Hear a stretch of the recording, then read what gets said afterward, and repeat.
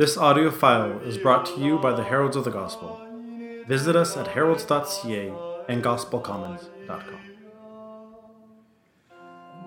Jesus said to the crowds, "Woe to you, scribes and Pharisees, hypocrites!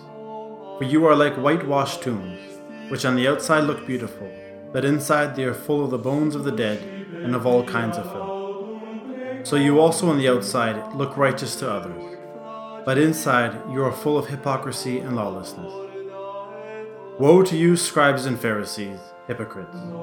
For you build the tombs of the prophets and decorate the graves of the righteous. And you say, if we had lived in the days of our ancestors, we would not have taken part with them in shedding the blood of the prophets. Thus you testify against yourselves, that you are descendants of those who murdered the prophets. Fill up, then, the measure of your ancestors."